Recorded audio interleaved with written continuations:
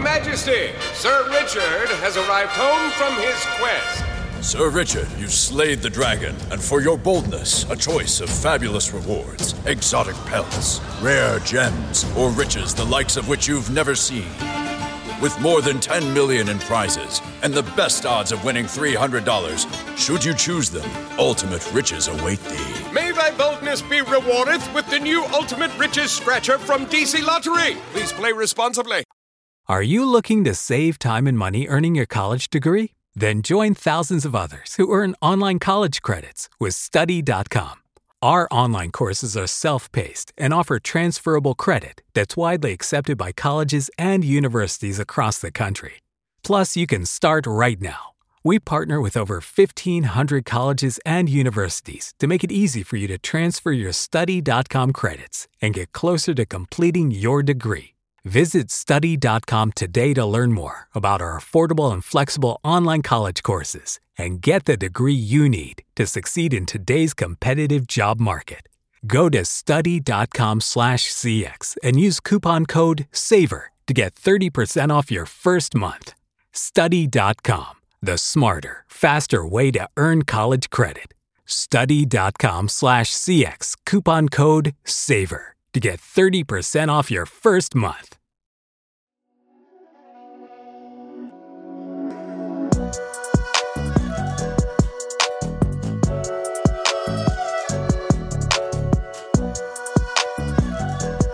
What's up, friends? Hello. Welcome back to another episode of the New Evangelicals podcast. It is great to be here with you. On this episode of the show, I have John Steingard, who is the former frontman for the band Hawk Nelson. Now, for those of us who grew up in the Christian music scene, Hawk Nelson was a staple, at least for me anyway, and I saw them several times. Well, Hawk Nelson continued their career all the way from like the more underground punk stuff and punk rock stuff all the way through to K-Love, and John was one of the frontmen for the band. John left the band, I think about a year or two ago now, after it turned out he deconstructed and really lost his evangelical faith. So John came on the show. We had a really good discussion about what it's like being in a Christian band, what it's like going through that process, what were some of the elements that caused him to deconstruct. And John had a lot of insight and a very unique perspective because he's really seen the Christian music industry. He's seen sides of it that a lot of us have not seen before. So I was super happy to have John on, and I hope you really enjoy this interview.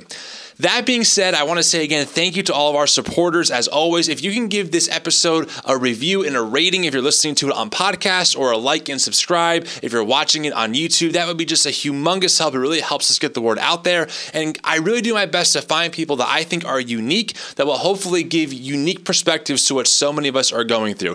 And of course, a huge shout out to everyone who has so graciously donated to help make this all happen. So we don't have paywalls, we don't run ads. We believe in the generosity of people who give whatever they have to allow us to make this happen. So people volunteer for graphic design, people volunteer for website design, and some people donate financially to make it happen. So I have links in the show notes if you want to get involved or donate. And again, a huge thank you. One more thing I haven't told you guys in a while. We do have merch, by the way. So there's a link in the show notes for that as well. If you want to get some merch and pick up a t-shirt or a sweatshirt, that would be so helpful.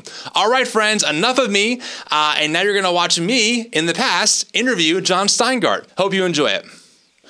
All right, John, listen, I appreciate you making time, out of your busy schedule. So thank you for coming on. I appreciate it. Dude, thank you so much for having me, Tim. I'm stoked to be here with you. Absolutely. I was telling you before we started recording, just for fun, I'm like, Hawk Nelson, I had not heard that name in so long. So I threw on some old tracks. I threw on the song California, which for me, I kind of grew up in that world of music. It was you guys. Stellar Cart was a big band I listened to. Oh, yeah. If you remember them, and then all kinds of, even some smaller bands like Falling Up, The Wedding, Under Oath, of course, Emery. So It was kind of cool to have that little moment of like, it's a lot of our label mates in that list right there. Yeah. Yep. Okay, that makes sense. So you were in the band Hawk Nelson. I mean, that's right. Mm-hmm. How long were you there for? How many years? 15, 16 years, something like that. Yeah, man. So I'm gonna be fully transparent. I'm a little jealous because you got a chance to live at least my perceived dream. All right, as a drummer who always wanted to make it big, Right. I got to live my own perceived dream, and perceived is the operative word there.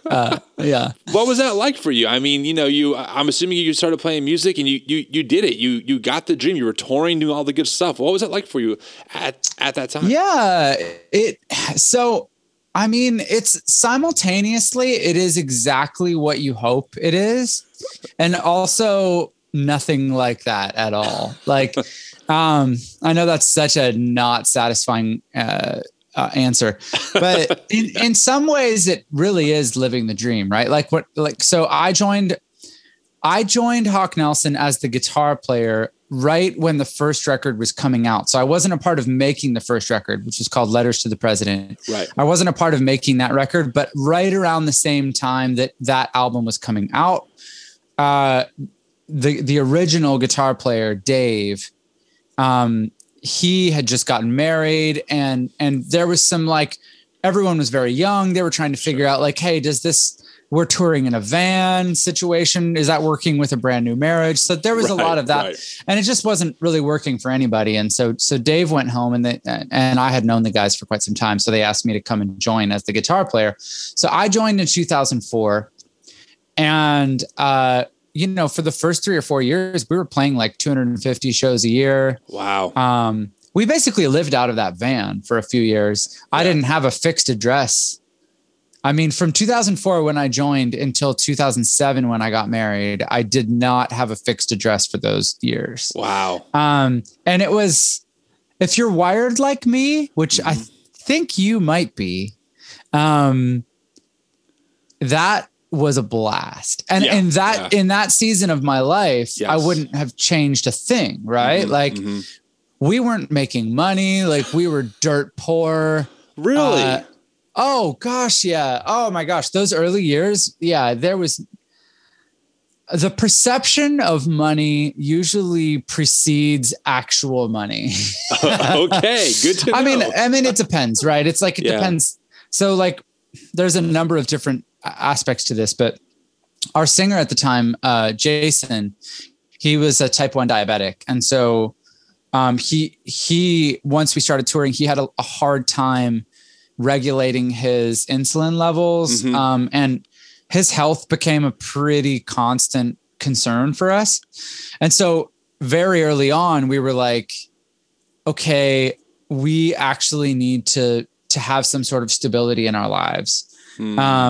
Because he literally physically, medically might not survive this lifestyle. Right. So we got into touring in a tour bus instead of a van. And we did that before really it would have been a smart financial move for us to do it. Gotcha. So we did it early because we were concerned about his health. Yeah. And it was the right call. But it just meant we were touring in a tour bus earlier than we probably should have been. Okay.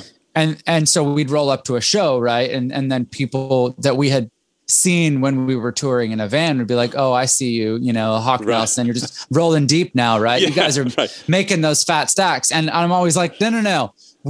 We might be making slightly fatter stacks if we didn't have the tour bus. Right. But we have the tour bus instead of fat stacks. Yeah. Okay. I gotcha. So it was kind of like that. Like, it's like, was there money flying around? Yes. But like, did it end up in our personal bank accounts? Almost never. No. It was kind of like that. Yeah. Okay. But every band sort of parses that stuff differently. Yeah. Yeah. I think it's just hard for me to know because, like, you see these bands, I go to the venue, I see these bands that are on tour. You just automatically assume that, like, there's real money happening. And obviously, as I got older, sometimes there is. Yeah. In the industry, it was like, it's more hit or miss, so. Yeah. It has a lot to do with the emphasis. Like, I remember bands at our same level that were still touring in a van, but like all the members were married and had families and owned houses. And I remember being like, a guy in a band owning a house, like that seemed so, knowing what was in my bank account, that seemed so distant, but we were on a tour bus and they weren't. So it's like, it just depends on what you look at, Yeah. So you're with Hawk Nelson. You guys had I haven't really followed your band history, but I know that at some point there was maybe it wasn't a point, but was there an evolution of like a sonic change as well? For sure. I mean, obviously what I heard on California is not what was playing in 2018 or 2017. That's right. So what was that evolution like for you as a songwriter and as a musician? Was that intentional or just kind of like where you were at the time? How did that go? Sure. Yeah. There's layers to that. So when I joined, I was the guitar player. Okay. So I was the guitar player for 8 years, from 2004 until about 2012. And during that time, my role in the band was pretty supportive. Like, I wasn't one of the main songwriters. Jason, our lead singer, was probably like the persona of the band, I guess. Okay, so like in the very pop punk years, it was very Jason oriented. Sure. And he was a great frontman. And so it was a real joy for me in a lot of ways to support like a confident and charismatic frontman. Sure. Yeah. And I didn't really have any desire to be a frontman. I enjoyed my role as the guitar player and a sort of supportive role. Well, then Jason left the band in late 2011, early 2012. Right. And initially we were like, well, I guess that's it. We've had a good run. And, but we were encouraged to consider reformulating the band, with sort of a different approach by some friends of ours that were in other bands. Okay. And the idea was floated that I should become the new singer. And initially I was resistant to that idea because my thought was, like, I can be the guitar player in a pop punk band, but I don't think I can be the singer in a pop punk band. It's just not me. It wouldn't be authentic. I wouldn't do the old songs like justice. It's not my, I could be the guitar player in that band, but I don't think I could be the singer in that band. Sure. And the response to that from some of the people that we were close to was like, well, what if you just give yourselves permission to evolve and take the DNA of who you are and what you've built and make something new with it? And when I heard that, I was like, well, that's interesting. And so, me and Daniel and Justin, who were the bass player and drummer and the guitar in the band at the time, the three of us talked about it and we were like, that actually does sound like a kind of an adventure that we'd be interested in.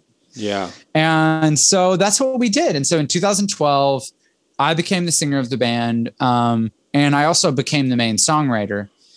And we embraced the idea that I was not a pop punk guy. And so we sort of just went full on to this sort of more pop rock space with a lot less of a punk influence. Right. Because that's just where I was at more musically. And that's what my voice lended itself to a little bit more. And so that had a lot to do with the sort of stylistic change. Okay.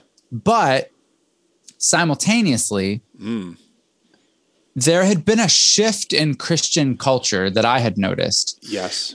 Going from a place of like, hey, we want Christian versions of general market bands. Right. And so like our early Hawk Nelson albums are very much like, if I were to tell you, oh, it was basically like a Christian version of Good Charlotte or Blink-182. Right. You would listen to those early albums and go like, oh yeah, I see that. Totally. But toward the time when Jason left the band and I became the singer, that really wasn't the state of Christian music anymore. Yeah, I agree. It was much more like if you were going to be sort of just vaguely positive and not explicitly Christian, then you should probably just go and do a general market thing like a Switchfoot or Colony House or, Need to Breathe or something like that. Totally. Which I actually thought was a healthy evolution, right. But it was like, if you're going to participate in Christian music, like as actual Christian music, you need to bring something to the table that really incorporates your faith more overtly. And I was noticing that shift. And so I thought that since we're making a break musically, we should also make a break thematically, and we should speak about faith related matters more directly. That was something I felt. And so that was another layer to the change. Yeah.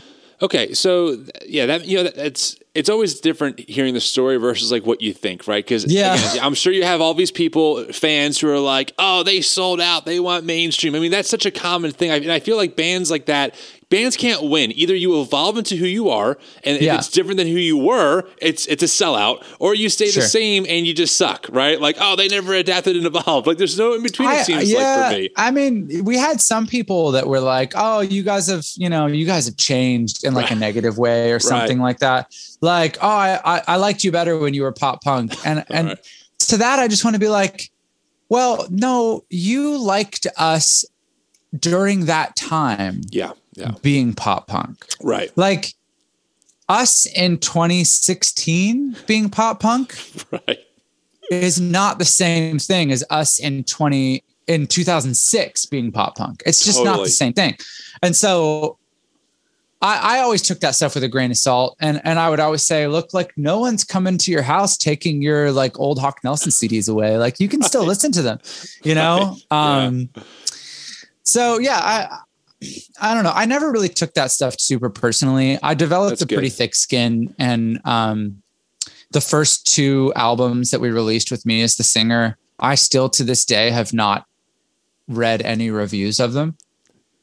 Really? Actually, no, sorry. The first album, I still to this day. I think the second one, I started to get a little confident. And I was like, I bet people don't hate this entirely.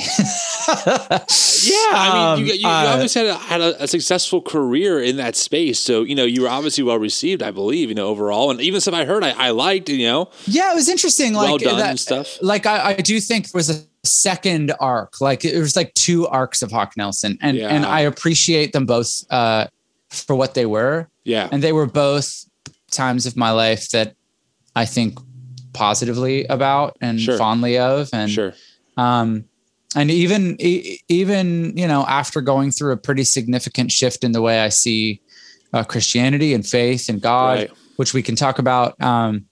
I still look back at those times of my life and I'm just like, what a great experience I got to have. And for me, the most positive aspects of it actually have nothing to do with music. For me, it's entirely like the people I got to meet, the guys I got to be in a band with, because that's more like siblings than anything else. You spend so much time together. You spend enough time together that you begin to like really be irritated with each other in the way that siblings are. But then it's like, if someone comes at your sibling, you're like, oh, hell no. Like, that's my boy. So it's like that whole dynamic I'm really grateful for. And then, I've gotten to travel a lot. I've been to every state in 36 countries. And not all of that was with music. I do film work now that I've gotten to travel a lot with. But overall, just a really good experience.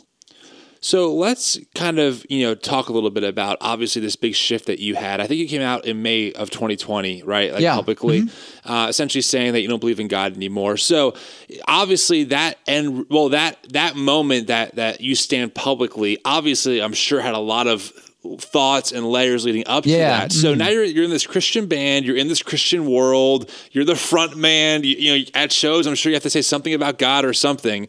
In the back of your mind, like what started this, for the sake of our conversation, we'll call it the deconstruction. What started you really deconstructing? I've gotten a lot more comfortable with that word. I know we all dance around it and we wish for a better word, but this is the one we have. It just is what it is, Yeah, it's the one we have, and I'm really coming to peace with it. So yes, deconstruction. So, I've thought a lot about this, and every time I get asked about it, depending on the day, I feel like I answer it a little bit differently because as I continue to reflect on it, it keeps sort of revealing more layers to me. But in the context of our conversation so far, as I think about it, I realized that one of the things that motivated me above all else in my time in the band is that I loved participating in people experiencing goodness and freedom and community and connection and participating in the stories of people leaving leaving places that were not good for them and going to places that were better for them.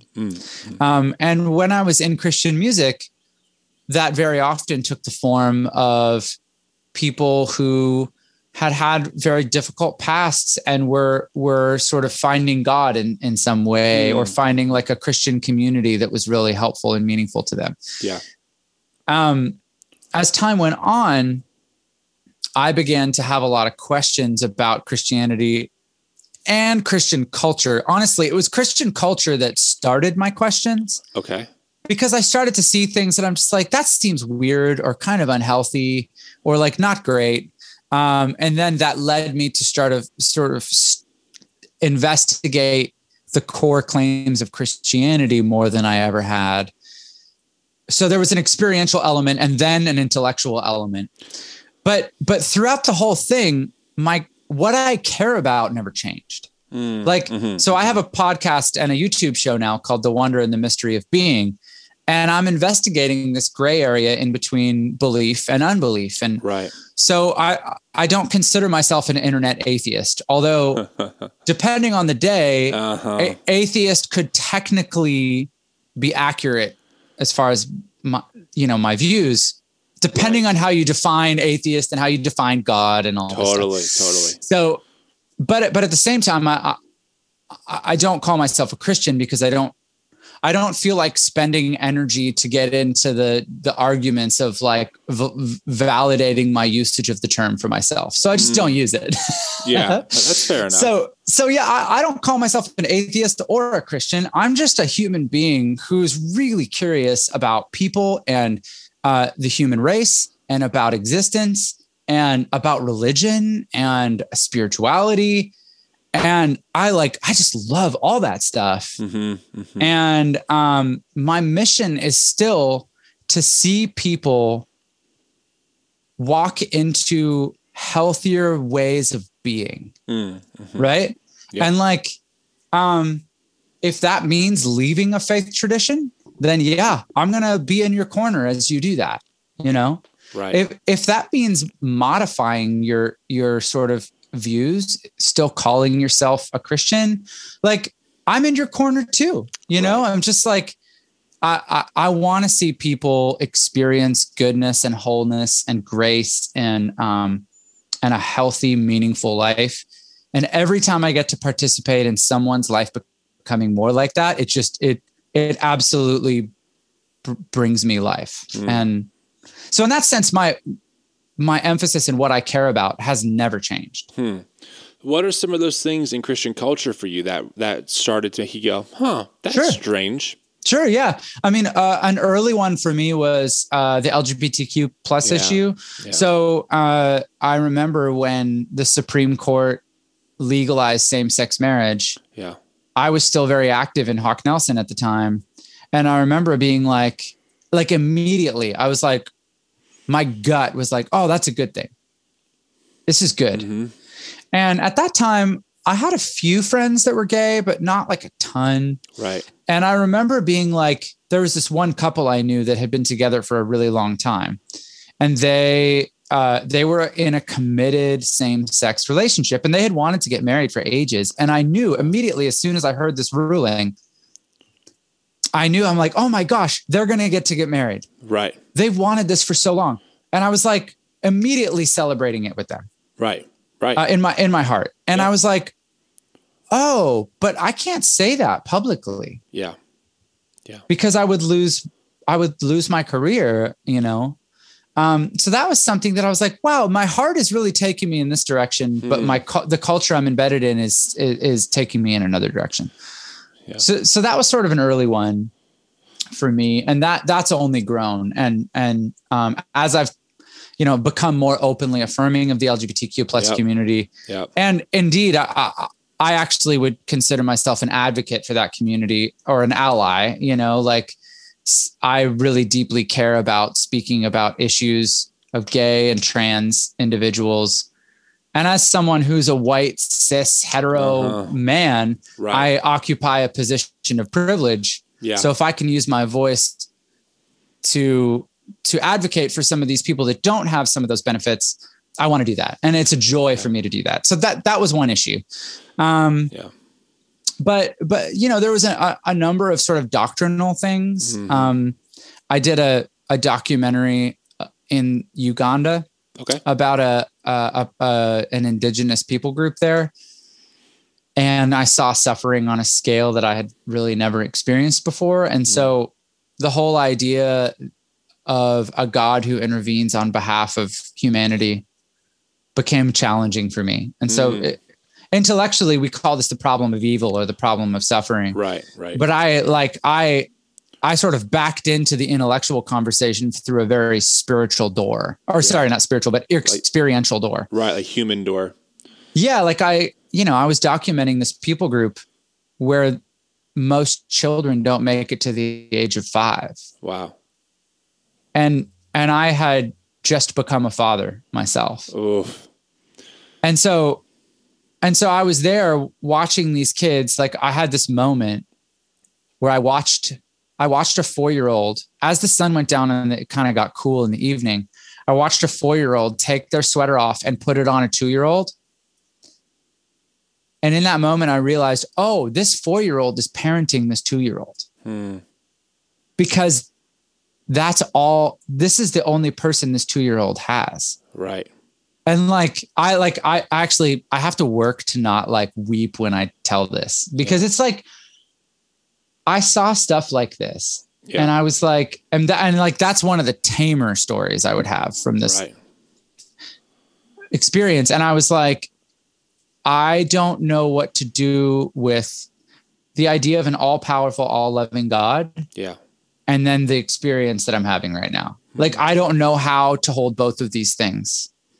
So that was a really big issue for me. And then of course you come back to America and you're like, you hear people being like, oh, the Lord just blessed me so much this morning. I was a little late to church and I didn't think I was going to get a parking spot. And I prayed and and then God just delivered me this parking spot. And he loves me so much that he answers even my tiny little insignificant prayers. Right. And I hear that stuff and like, I don't want to mock anybody. I don't want to mock anyone's experience, but I hear that stuff and I'm just like, God, if you're answering those prayers because you love this person this much, there's some questions I have for you about these people over here. Totally. And so stuff like that was a really big deal for me too. Yeah. I mean, I have an 11-month-old. I'm a newer father too. And congratulations. Thank you. And it changes everything. It changes. Yeah. I mean, man, my wife and I now, if we watch like these like murder documentaries, if kids are involved, I'm like, turn it off. I can't do it. Cannot do it. Don't want to do it. Like it just. I used to be so hard. Yeah, dude, same. My empathy was so low. I'm so soft now. I can't handle it. It changes it, man. So I get that, and I also understand the LGBTQ issue as well. I mean, that's been a huge pain point, or it was a huge pain point, not anymore. I'm pretty much affirming now, but going through this journey of like growing up in this evangelical spaces that really ended up dehumanizing the LGBTQ people, and then hearing my friends' stories about people who call themselves Christians who just treated them like garbage. I mean, those experiences, they do change you. You're so on the money because they make you take your head theology and they put a human in front of you. Yeah. And essentially it says, wait, these don't line up. Like the humanity of this person is worth less to some Christians than their headspace. Something isn't right there. So you're in Hawk Nelson thinking about these things at this time. Now, do your bandmates know this? Or are you able to talk to them about this? Yeah, we were talking about it. Separately, I mentioned I had just become a father. I was doing film work on the side. I was still doing Hawk Nelson. Okay. And at this point, I had this realization that like, I would probably be able to make a career of doing film work if I wanted to. Oh. And I was like, okay, I've done music for 15 years. Would I rather do film work? And there's also an added element of like the music career thing required that I tour. Right. And so I was gone for 15 years. I was gone a lot. Right. And when I say gone, I mean like not home, wherever home happened to be. Right. And once I became Dad, I was like, I don't want to be gone this much. Yeah. And if there's another career I could do that would pay our bills and it would allow me to be home more, like I should probably consider that. Right.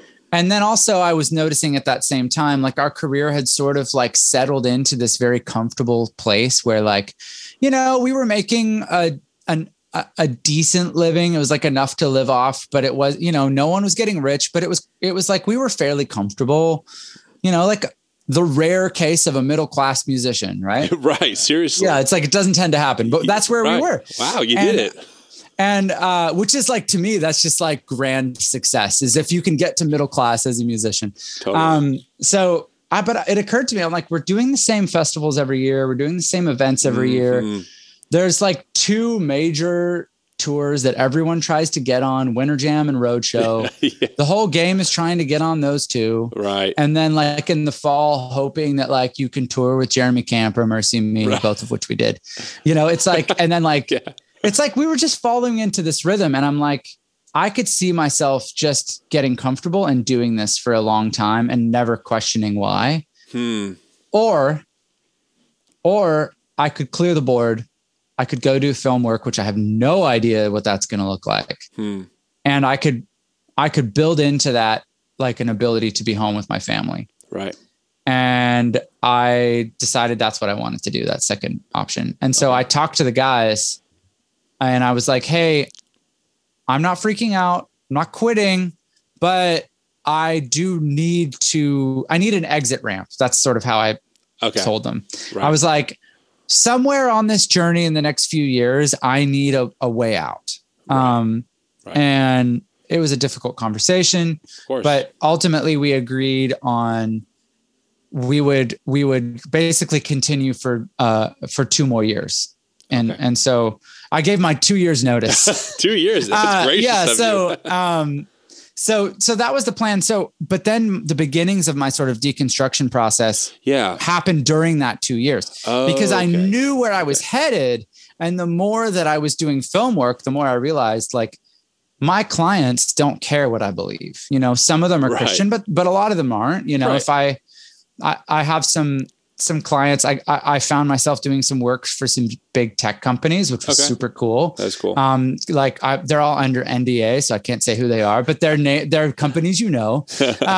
And they didn't care if I was Christian or not, or what my beliefs were. It didn't matter. And so I had the thought, what do I believe if I don't need to believe anything in particular for a career?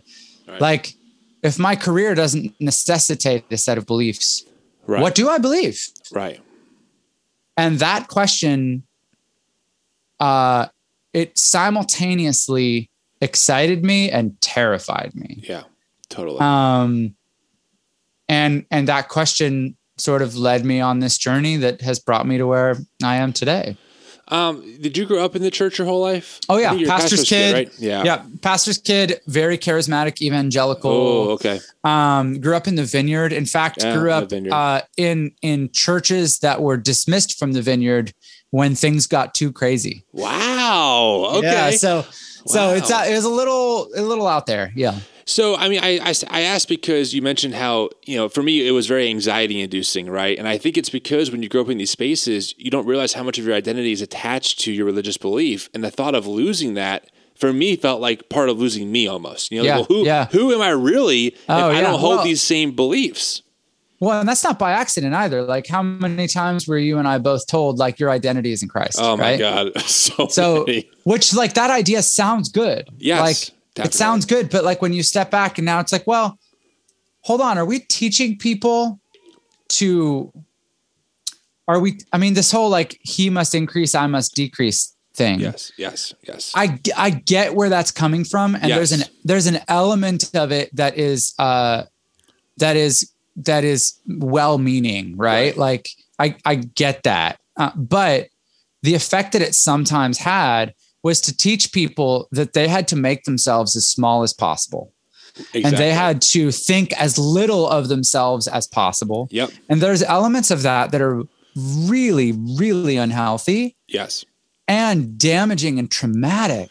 Yeah. 100%. And so I don't say any of that to attack anybody, because if you say it like that, and almost any evangelical I know would be like, oh yeah, that's not how it's meant to be. And I'm like, great, cool, awesome. That's how a lot of people received it.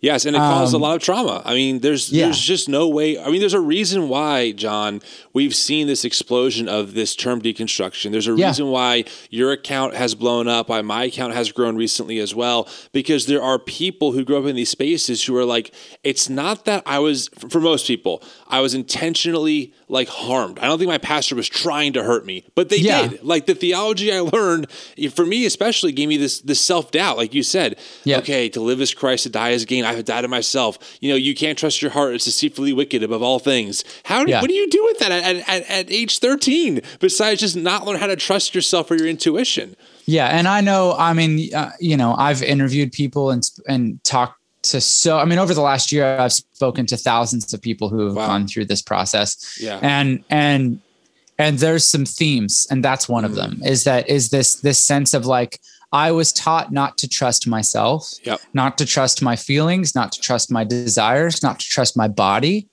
not to trust my instincts, and to deny all of those things and instead replace it with the perspective, biblical interpretation, and theology of whoever I was leading me. You're exactly right. You're on the I have a friend who's a progressive Christian who he loves to say, it's discernment all the way down. Is how. So this is Dan Koch, who has a podcast called. I love Dan's stuff. I love. Mission?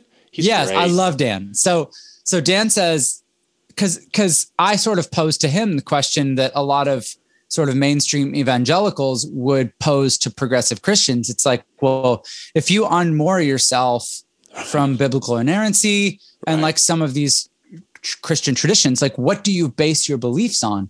And Dan's response to that often is, well, it's discernment all the way down. That's good. But as that relates to what you were talking about, it's like, if you teach people that they can't discern, then that's not going to work for them. And so and I do think a whole generation, I'll speak, I mean, I'm 37, so I'll speak for people roughly my age, although this process is not strictly speaking people my age, but it seems to have a hot spot. A lot of the people my age, it's like they never learned to discern, or they're learning to discern now. Exactly.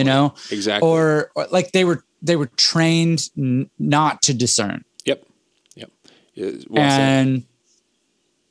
And I think that was problematic. And now they're discerning, right? Exactly. And so now they're going like, wait a minute. Like, this is sort of messed up, some of this stuff that you've been telling me for all these years. Right. No, you're everything you just said is so spot on. I'm 32. We're in roughly the same age range, and you're right. It's a hot spot. Was there something like, was there like for you, was it okay, this is the moment where I realized I just don't believe this anymore? Or was it like a slow progression? But it was a progression. A progression. So there wasn't like one belief for you that like, no, almost everybody I talk to says it's a progression for them too.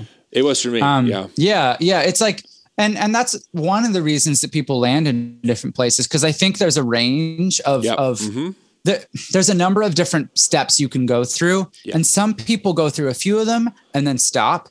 And I'm not saying that like they're lesser than the people that continue. I just mean that like they get to a place where like, this works for me right here, and then other people continue. So I would say a lot of my friends that have ended up being progressive Christians, like they've deconstructed the biblical inerrancy thing, the same way that I have. And they're like, okay, well, I don't believe that anymore. Right. And then maybe they've deconstructed the belief in hell thing. And they're like, okay, well, I don't believe in hell anymore. It's nice. That's off the table. But they sort of like still believe in God as a being or as a person sometimes, you know, and like, that's something that at the moment, we know these things are in flux. At the moment, that's not a view that I hold. So I've sort of gone a little further along that line. And then some people go all the way to straight up reductive physicalism or materialism or naturalism. So it's like only those things that you can taste and touch and see and smell, only that is real. And I don't believe in anything outside of that. Right. And I sort of went all the way there, and then I took a few steps back because, because there's a few things that are not strictly speaking material that I think are pretty undeniably real. The most basic one being information. So Daniel Dennett, who's one of the four horsemen of the apocalypse, if you follow them, of course. So he talks a lot about materialism plus information. And I find that when you add information, all of a sudden things start to get really interesting. And then I also studied phenomenology a little bit. So it's a field of study that's somewhere in between psychology and philosophy. Okay. And it's basically the study of human experience. And human experience, it's like the study of subjective human experience. So the most famous phenomenologist is Martin Heidegger. Okay. And he sort of posited this thing. He's like, well, science is great and it's helped us a lot, right? Right. But the whole way that we do science is by stripping subjectivity out of we strip out as much subjectivity as we can to get to the quote unquote objective truth of things, right? Okay, right. The scientific method strips subjectivity out. Right. And so his point was like, but we live our lives in this subjective space. Almost everything we care about is very subjective. So maybe we should start with the idea that our subjective human experiences are real. Right. Interesting. And when I found that idea, I was like, wait a minute. So that means as someone who doesn't necessarily believe in God as a being, right, I can still talk to someone who does believe that. And when they tell me about their prayer life, for instance, I can go like, yes, your experience is real. And I can go that route instead of being like, yeah, you're living in a delusion.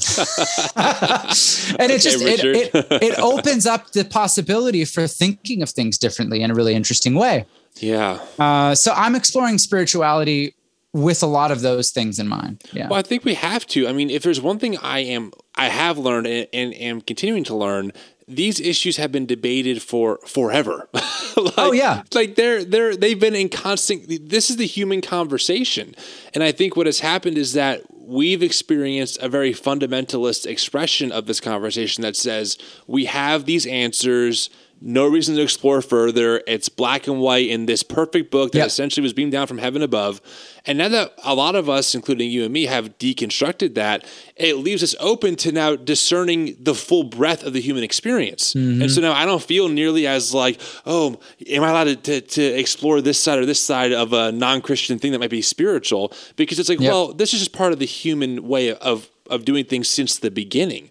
Yeah. And dude, it's so fun, right? Because like, it is. So I've spent a bunch of time studying Buddhism, and Buddhism has changed my life. I meditate every morning. I know that sounds, I know it sounds woo-woo. No, but I understand. It is amazing. And actually, it sounds woo-woo, and some of the practices can be a little woo-woo, but do you know what I mean when I say woo-woo?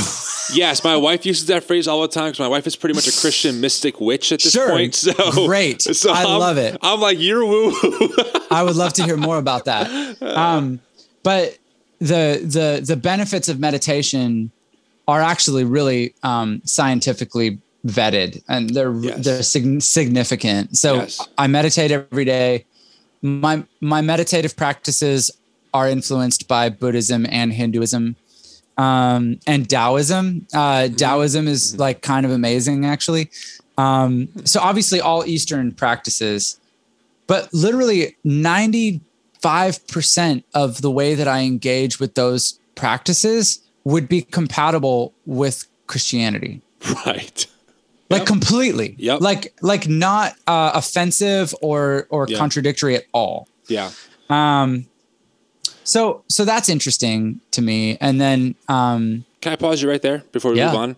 So the meditation thing I think is powerful. When long story short, had a big, intense anxiety panic attack thing for a while. Oh, I'm sorry. It's fine. It's a gift now, but it wasn't at the time, right? And I got into the Headspace app for meditation, which for me was really good. I'm like, I'll never do this, But I got into a real habit for quite some time. It was 10 minutes, and honestly, it really was part of my healing. Like I really found the idea of stopping and just focusing on your breath and clearing the mind is helpful. And ironically, and this, I would love your commentary on what I'm going to say.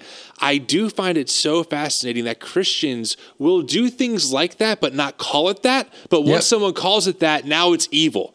If you prayed for 15 minutes straight and you were just so focused on the Spirit and you just felt a relief, that's great. But if you meditated, meditation, it's the same principle.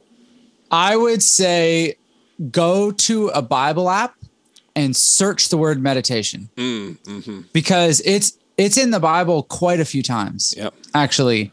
And there's a lot of, So I interviewed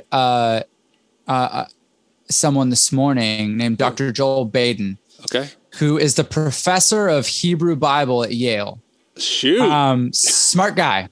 I don't know why he agreed to talk to me. But we talked a lot about the way that we approach scripture. Yes. And so he's approaching the Hebrew Bible, which is the Christian Old Testament, or I should say the Christian Old Testament, which is the Hebrew Bible. There you go. More accurately. Yes. So the way that Christians approach it very often is quite rigid and trying to extract a single coherent narrative and smooth over any differences, right? Yeah, systematizing it. Yeah, the Jewish perspective, it doesn't, like most people that are engaging with the text from a Jewish point of view are not engaging it that way. So they view the text as a starting point for connection with other people in the faith. So they go like, what do you think this means? I think it means this. Let's talk about it. Let's hash it out. I think this, you think that. And it's not about synthesizing it and smoothing over the differences. Totally. It's about the differences and the contradictions and the humanity of the text being a starting point for like connection, human connection and awe and wonder and like, oh, wow. Like I never thought about it that way. How cool. Like there's dimensions to this. It's a 3-dimensional thing. Right. And it's alive. It changes with culture. Yeah. Our interpretations change with culture. Yeah. So I think that same way about other religions. So I go, the Jewish way of looking at how Christians engage with their Old Testament, most Jews are like, hey, you do your thing. Let us do ours. It's cool. Like, I'm a little annoyed sometimes when you like interpret things in a way that makes it seem like you're the center here, even though this is like our Bible. Right. But largely like you do you, boo, right? Yeah, that's exactly. That's the sort of, that's very often the approach that Judaism will take towards Christianity and the Christian Old Testament. Totally. I take that approach, or I think more people engaging in spiritual practices should take that approach to religion in general. So Jews aren't trying to make Christians Jewish, but Christians are trying to make everyone Christian. Western American Christian specifically. Yeah. So you know what I mean? Yeah. I should be more specific. No, I'm just saying, like, I'm with you on that. Yeah. Yeah. So, I think there's a tremendous benefit to being open to other faith traditions. Yeah. Being open to other faith traditions doesn't mean you have to lose your own. Right. And I would just say, like, it's healthy to approach other people's spiritual practices with curiosity. Yeah. I have a friend, Joe Lumen, who says, "Oh yeah, I know Joe. I've interviewed her. Oh yeah, she's yeah. Great. So she's great. Sometimes she scares me. Yes, but I told her that too. Yeah, but other times she absolutely inspires me, and I love having her in my life for both of those. Yes. She's a good people.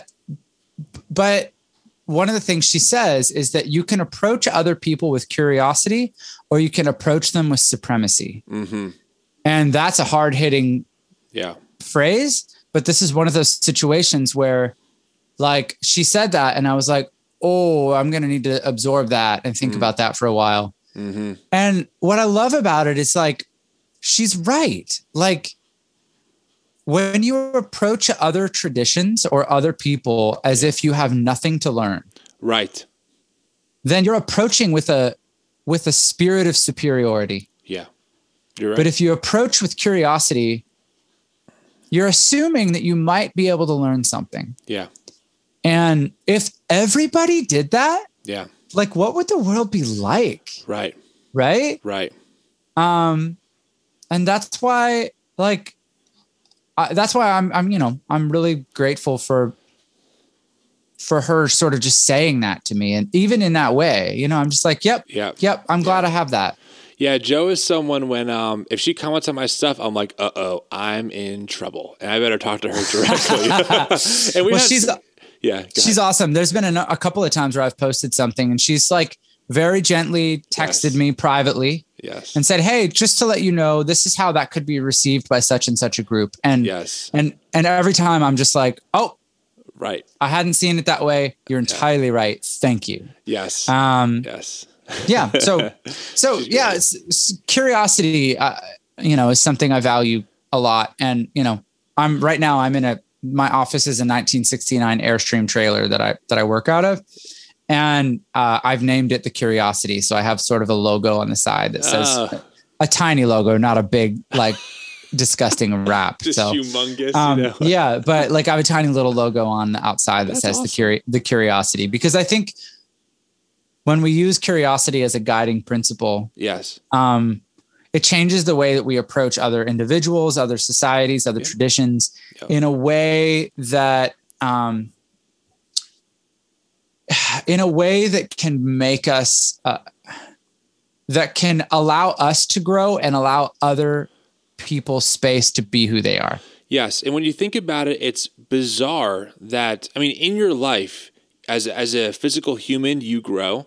As a musician, you need to keep growing. You can't stay stagnant, right? As a filmmaker, you progress. So why in the Christian faith have we been taught that we don't have to? Like, oh, you have it. Like, just stay here. It's not healthy. Most of us are like 5-year-olds in the faith. And I should say we see the faith and that makes us stunted, like in our mental growth. And so when we hear about other faiths, like you said, we were just like, oh, I can't learn about them. I have to bring my supremacy. Oh no, here's the truth. Here's the truth that you never heard of before. And what that does is it really perpetuates that superiority complex that I think for me, especially, I'm talking for me now, in 2016, the whole election, the whole Trump thing, that was a moment for me with my faith. I was like, okay, am I even part of this faith anymore? Like, what has happened to the faith that I've been taught, that has totally just had this, like, we have the truth. And now, of course, with the election fraud narrative pushed by Christians, it makes you look at it and you go, what the hell? Like, what happened to these quote unquote truth seekers? I know. It's wild. It's wild. I have thoughts on this, and I don't want to get us, because we could do a whole podcast just on this question. Yeah. But I have before. So I think, here's what I think. I think that the evangelical movement is, it sees itself as Christianity, as the purest form of Christianity. Yep. And it is not correct in that. Yes. It's right. It's a new thing. Yes. In 1950, 60% of Americans were members of mainline Christian churches. That is right. And today that number is almost down to 10%. Yeah. So where did those people go? Yep. Well, some of them left the church entirely, but a lot of them went to evangelical churches. Yes. So that shows you there was a huge migration, which shows you massive migrations happen, right? And we've seen them happen over periods of time also, but like that was a particularly fast one. Yeah. So I think, why did it happen? Right. I think it's because my parents' generation, they felt like the way that their parents were engaging with Christianity and spirituality was stiff. It was rigid. It was not connected with emotions. There were things happening in culture, the civil rights movement, and there was like the feminist movement. Yep. There was like all these things changing in culture. Yep. And young Christians or young people who were becoming Christian wanted an expression of Christianity that was more in line with like their real lives. Yeah. And so evangelicalism was born partially out of that. There's other layers for sure. But that was a big ingredient. But it's like, so for them, engaging in the evangelical movement was a sense of freedom. It was like, oh my gosh, we don't have to live this really rigid liturgical thing. Right. Right. And then like the key there is that there was a large group of people who felt like the expression of faith they had been given was no longer working for them. Totally. That same thing is happening now. Yep. So there's a lot of people that grew up in the evangelical movement that found, especially once they got into their 30s, they're having kids, families, careers, they're engaging with the world, they're engaging on issues that they've had time to think about now. Yeah. Right. And they're going like, this evangelical narrative, this is not working for me. Right. And sometimes it's like, I don't want to have to look my gay friends in the face and say they're going to hell. Yep. Sometimes it's, I don't want to tell anyone they're going to hell because that's sort of awful. Right. So, I mean, there's like a lot of things like that. And like the Trump thing is a big deal. It's like we watch the evangelical movement throw its weight behind Trump, not just like begrudgingly, but enthusiastically. Totally. And we go like, wait, this is your guy? Totally. Are you serious? I thought it was a joke. Right. And so like so many of us are like, wait, okay. So if this is what it is to be a Christian, exactly, I am out. Yep. You see kids in cages and you're like, nope. Right. You see Trump, like being blatantly anti-women, anti-immigrant. Right. And you're like, nope, I don't want any part of that. Right. But 81% of white evangelicals voted for Trump in 2020. Yes, they did. And then there was the whole, like you said, we stole the election narrative that not all evangelicals, but enough evangelicals just bought. A lot of the big heavy hitters definitely perpetuated. I mean, the leaders throwing right behind it. So anyway, I try to avoid politics, but here we are. I don't. So I'm not saying that to like anybody who's listening who it happens to be more politically conservative. I'm not saying any of this to attack you. I'm saying there are a large number of people who grew up in the church and saw this stuff unfold. And at the very least, it made them uncomfortable. And made them go like, I don't know. Now, this is an important point.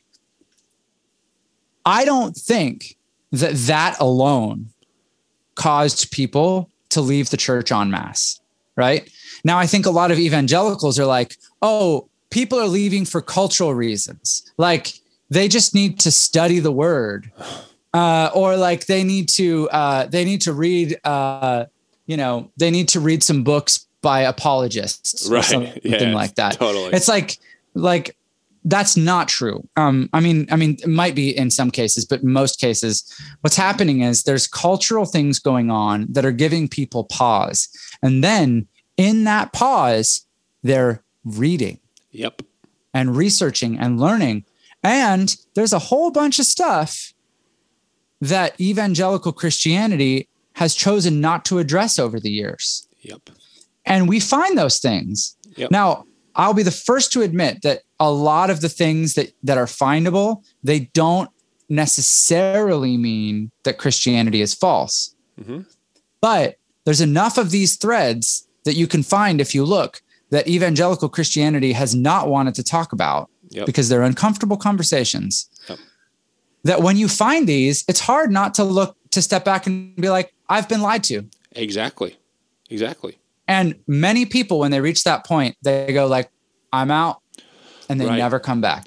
Especially when the posture from those people is, oh, well, you're just backsliding. Oh, you don't know the truth. It's like the posture and then isn't one of humility. And then you have evangelicals like mischaracterizing the reasons that you left. And it's like, well, thanks for confirming that I made the right decision. Exactly. It's like, please. Exactly. Like, do you know how good the LGBTQ plus community has been to me the last year? Do you know how good the atheist community has been to me? And not in a like, good for you for like giving up your BS beliefs. It's like so many people who are outspoken atheists have come alongside me and been like, hey, are you doing okay? This is hard. Yep. And I'm like, if you categorize people as like, if you're not Christian, you're unethical and uncaring. Right. And then if that's your narrative, and then people leave Christianity and they find ethical and caring people outside of Christianity. Yep. They just like, it's like you've lost all your credibility. Well, you're completely 1,000,000%. I mean, I like you said, we can spend 2 more hours unpacking all this. Oh, I know. And I'm sorry, I'm ranting at this point. Oh, please don't be sorry. That's why I have you on my show. My audience, my account is, just to kind of give you like a perspective, is please do. It's mostly, it's definitely a range. I have some conservative evangelicals on my space. I have some atheists on my space, but most people are these people who are like, okay, this evangelical thing, like I think I'm either in it and I'm really wrestling with it, or I'm over it. But I'm also like still committed to like this Jesus thing, but I don't know what that looks like yet. I need a safe place I can talk about it. And that's the space my account is like filling, right? And so one of the big, I call them ingredients. Like, you put certain ingredients and you get a deconstructing Christian. And one of them is, for sure, it's the two things that you mentioned. It is the not just holding the nose of Trump, but the full on endorsement from not only evangelical leaders, but of course the laity. And I always tell people, like, I tell pastors all the time, I say, you don't get it. You think that you're discipling your congregation, but the reality is that Sean Hannity, Charlie Kirk, right-wing media, that's discipling your congregation. Trust me. I 100% agree. They're the ones who are soaking that in. And the other thing, like you said, is when you find out that, the Protestant tradition in America has been predominantly on the wrong side of racism and slavery, and we still haven't made amends, and people defend it. And over the last year with the Black Lives Matter movement, seeing the evangelical response to that stuff, that's been very disheartening for many people. Very. Myself included. It's been like, oh, okay, like, I'm glad those people don't speak for me anymore. Right. And honestly, John, like, I'm very much like you. We're not here to dehumanize people, right? I'm not here to tell evangelicals that they're bad people. My parents are conservative. My dad, they love Trump. They're good people, right? I say that my parents too. Yeah. And I say that because what I tell people is, it's not that I think you're a bad person. I just don't think that you're really being consistent with the Jesus ethic that you claim. It's not consistent. Like, what your political ideology and outworking and how you handle this and the Black Lives Matter stuff is not consistent with a consistent Jesus ethic. So something is at odds here, And I, like you, get very fired up over this. I get very passionate. Just drives me bonkers. I so get this. Okay, I want to read you. This is something I don't do on a lot of shows. I want to read you a Bible verse. All right. I'll buckle it up. Buckle up. I haven't done this in a long time. So Matthew 25. I think about Matthew 25 a lot. Yes. So in Matthew 25, Jesus is talking about basically who will participate in the kingdom of heaven. Right. Now, I could get into details here, but in Matthew uses the term kingdom of heaven, and Luke tends to use the term kingdom of God. There's good reasons for that, but we'll leave that aside. Okay. But Matthew 25, toward the end of the chapter, Jesus talks about basically who will be, I'm just going to read this. So when the Son of Man comes in, this is starting verse 31. When the Son of Man comes in his glory and all the angels with him, he will sit on the glorious throne. All the nations will be gathered before him, and he will separate the people from one another, as a shepherd separates the sheep from the goats. He will put the sheep on his right and the goats on his left. The king will say to those on his right, "Come, you who are blessed by my Father, take your inheritance, the kingdom prepared for you since the creation of the world. For I was hungry and you gave me something to eat. I was thirsty and you gave me something to drink. I was a stranger and you invited me in. I needed clothes and you clothed me. I was sick and you looked after me. I was in prison and you came to visit me." Then the righteous will answer him, "Lord, when did we see you hungry and feed you, or thirsty and give you something to drink? When did we see a stranger and see you a stranger and invite you in, or needing clothes and clothe you? When did we see you sick or in prison and go to visit you?" The king will reply, "Truly I tell you, whatever you did for one of the least of these brothers and sisters of mine, you did for me." So I read that. Yep. And he tells the flip side too, of the people who didn't do those things. Right. And literally Jesus is saying, this is how you enter the kingdom of heaven. There's no salvation by grace here. Yep. Right? This is how you should live, right? Yep. Give a shit about the people that you have no reason to give a shit about. Mm-hmm. I read this, and so many people like me read this, and they go like, "I'm into that, Jesus." Yeah. Right? I'm into that. Yeah. And then they see the conservative narrative and the sort of evangelical narrative, which is like, I don't want to pay for these. These illegal immigrants. I don't want to pay for their healthcare. Yep. They shouldn't be coming here. Yep. Like all of these, it's like, oh, well, we shouldn't, we don't want to have a welfare state. People just living off the government, you know? It's wild. Like, oh no, we don't want to have universal healthcare.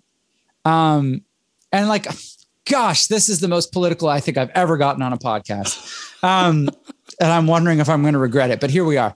I read this and then I see the evangelical narrative and I recognize for people that are listening, this is not every person who identifies an evangelical. I'm just saying the sort of overarching narrative that people like me have been seeing. Yeah.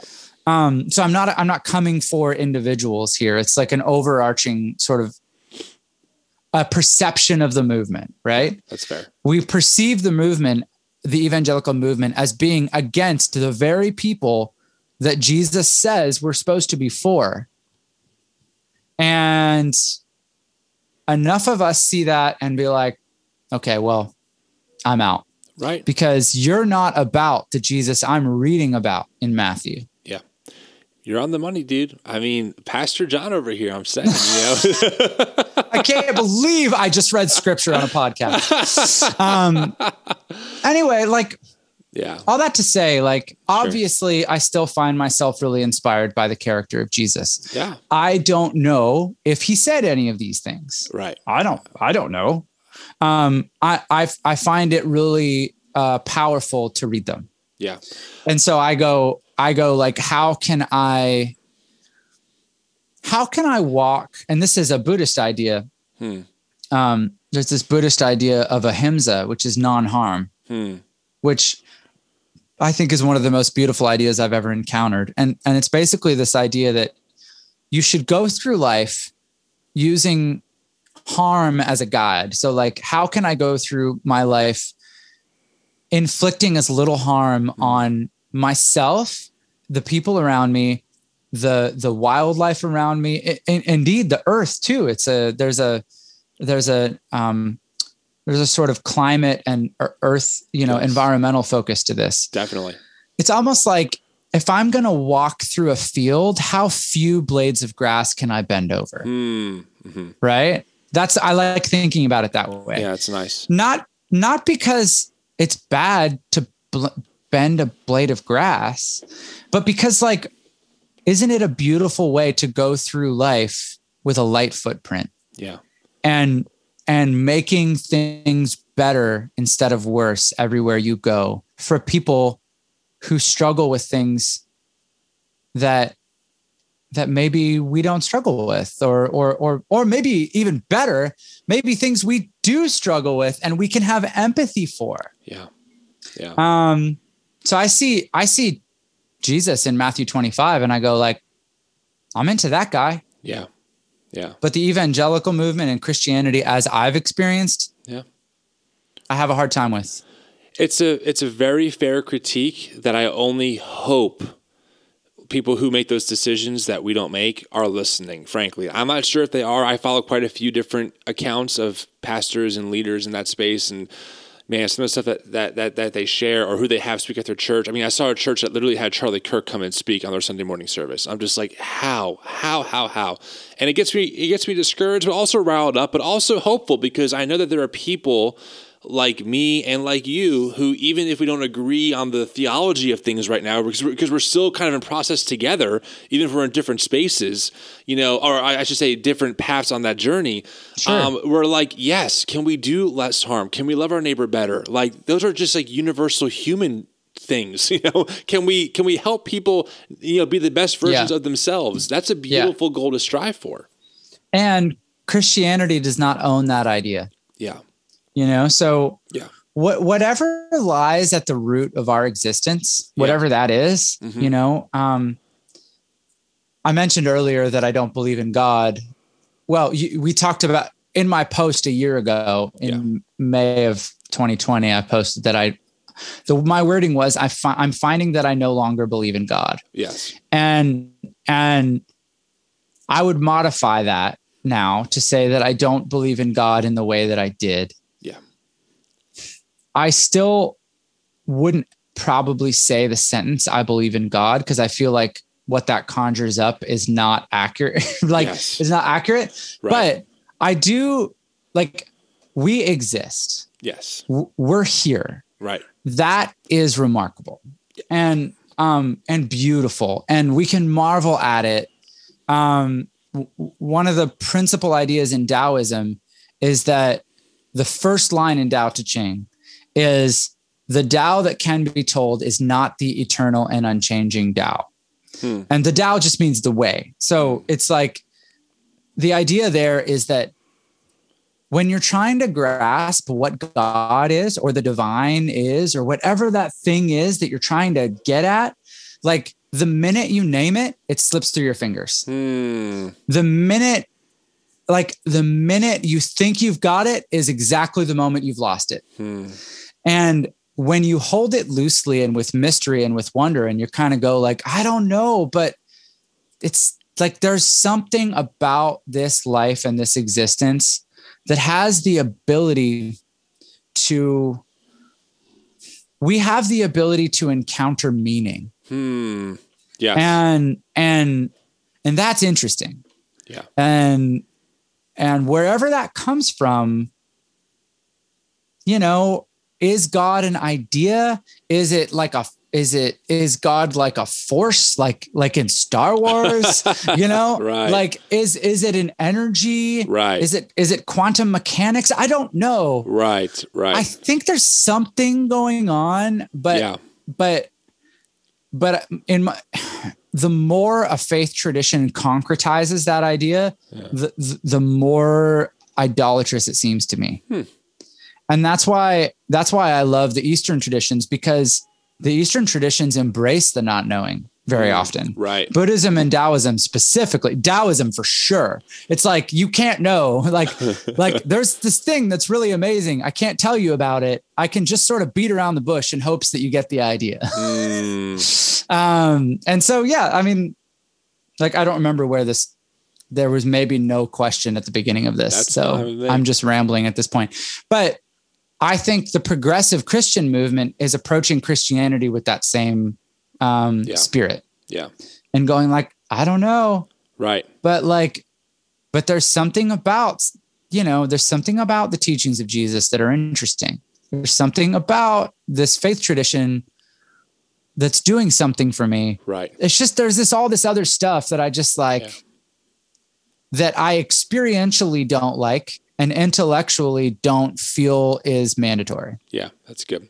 Well, listen, on that note, just for sake of time, we can end it there. I do want to get you back at some point because you know what? You were right. We are over an hour, so you did it. Sorry, I've told you it's impossible for me. That's okay, because I honestly, like, you have great perspective, and I wish I had more time because I have a drum student coming soon. But cool. It's like I would love to hit like all these things even deeper sometimes. So maybe I'll have you back and we can try round number 2 with John. But where can people find you? Are you on? I know you're on Instagram. Are you on YouTube? Podcasts. Plug everything. Yeah, my show is called The Wonder and the Mystery of Being. And it's on all the podcasty places. So if it's like Apple Podcasts, Spotify, Google Podcasts, all that. And then it's also on YouTube. I think the best experience is on YouTube, but also, watching my episodes are usually about an hour and a half. So it's they come out every Friday. Okay. So it's a big commitment, I realize. So, engage with it however you like. But yes, I'm also on Instagram, John Steingard, just Jon Steingard. Just take a guess. I'll put it in the show notes so people can click on it right there. So. I'm on Instagram and I'm on Twitter. Those are probably the 2 places I engage sort of the most. So awesome, John. Well, thanks for making time and thanks for coming on. Yeah, my pleasure. Thanks for having me, Tim. Absolutely.